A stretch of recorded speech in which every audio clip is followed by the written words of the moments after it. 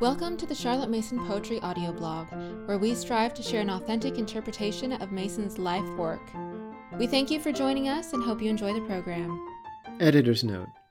Back in August of 2020, we shared the story of Scale How Meditations, which describes how Charlotte Mason's 1898 reflections on the Gospel of John became available to the world. In that article, I noted that in 1906, Charlotte Mason wrote an article for the Parents' Review entitled Meditation.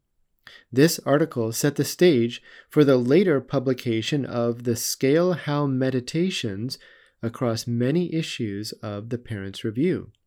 But it did more than just set the stage for the release of a set of profound theological reflections. It also served as an invitation to parents and teachers and their children and students to enter into a deeper relationship with Scripture. At long last, today we share the article in which Mason presents her invitation also to you. Meditation by the editor. The preceding article on teaching children to pray suggests, as however unworthy a sequent, a paper on a subject which received more attention in the earlier Christian church than in the days when the social outcome of Christianity is apt to stand for Christianity itself. But it cannot be too often repeated that Christianity does not consist solely in good works, nor even in prayer and other devout observances. Christianity is not merely the following of Christ, but is chiefly the knowledge of Christ, to be attained by a constant, devout contemplation of the divine life. Hence, the primary importance of meditation to the Christian soul. We cannot grow into the likeness of that which is unknown to us, and we cannot know except by that process of reflective contemplation which we name meditation. It is told that Mr. Romanes once asked Darwin to advise him as to the best course to take in the pursuit of science. The answer of the elder scientist was, meditate. If meditation be the secret of success in the scientific, much more must it be so in the spiritual life, for, as has been well said by the late Dean Church, the spiritual life must be nourished upon ideas, and not merely emotionally stimulated. We are transformed by the renewing of our minds, and with the renewed vigor imparted by new thoughts of God, we are again enabled for the spiritual activities of prayer, praise, and godly endeavor. If we assume that a vigorous Christian life must depend largely on devout meditation, the question arises, how? And how early may children be led to meditate? All important things are simple, and this question of children's meditations is very simple indeed. The answer depends upon the conduct of the daily Bible lesson. If mother or teacher indulge in much talk, the active principle in the child's mind which generates ideas is deadened, as it were, drowned, and nothing happens beyond the pleased interest of the moment.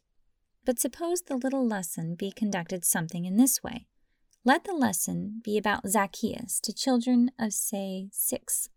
The last lesson will have brought the children to the particular point in history where the story of Zacchaeus occurs, and the teacher might begin by a few words about Jericho, the trees by the roadside, etc., quite a few words, and then read to the children the first 10 verses of St. John 19, with simplicity, reverence, and a perfect delivery of every word. Hardly any comment will be necessary. A smile, perhaps, where the little Zacchaeus climbs the tree, may help to interpret to the children the kindly humor of our Master. The story read, the children should be allowed to ask questions. They will probably want to know what is meant by a publican, a son of Abraham, and the like. Then they should be called upon to narrate this story, 2 or 3 children taking up the narrative in turn. If the reading has been careful and interpretive, it will be found that the children's narration will be almost verbatim. Then the teacher may allow herself in a few comments, just a word or two, about the graciousness of our Lord and the great joy that came to Zacchaeus because he wanted to see Jesus. But all this is not meditation?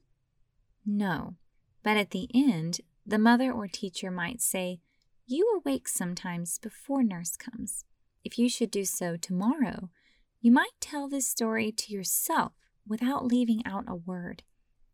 This is one of the pleasant things a child will love to do, and here we have meditation, not in its initial stage, but in perfection, because this act of mental narration has the curious effect of bringing before the mind's eye the persons and the action of the tale, somewhat as they would appear in a cinematograph, and with the progress of the story and the action of the figures, come into the mind the ideas proper to it.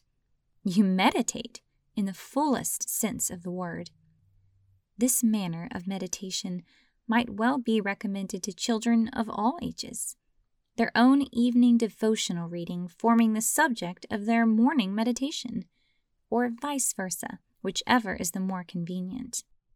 About the period of confirmation, perhaps a fuller pondering of these things in their hearts may be recommended to young people, according to their power and inclination for this sort of exercise.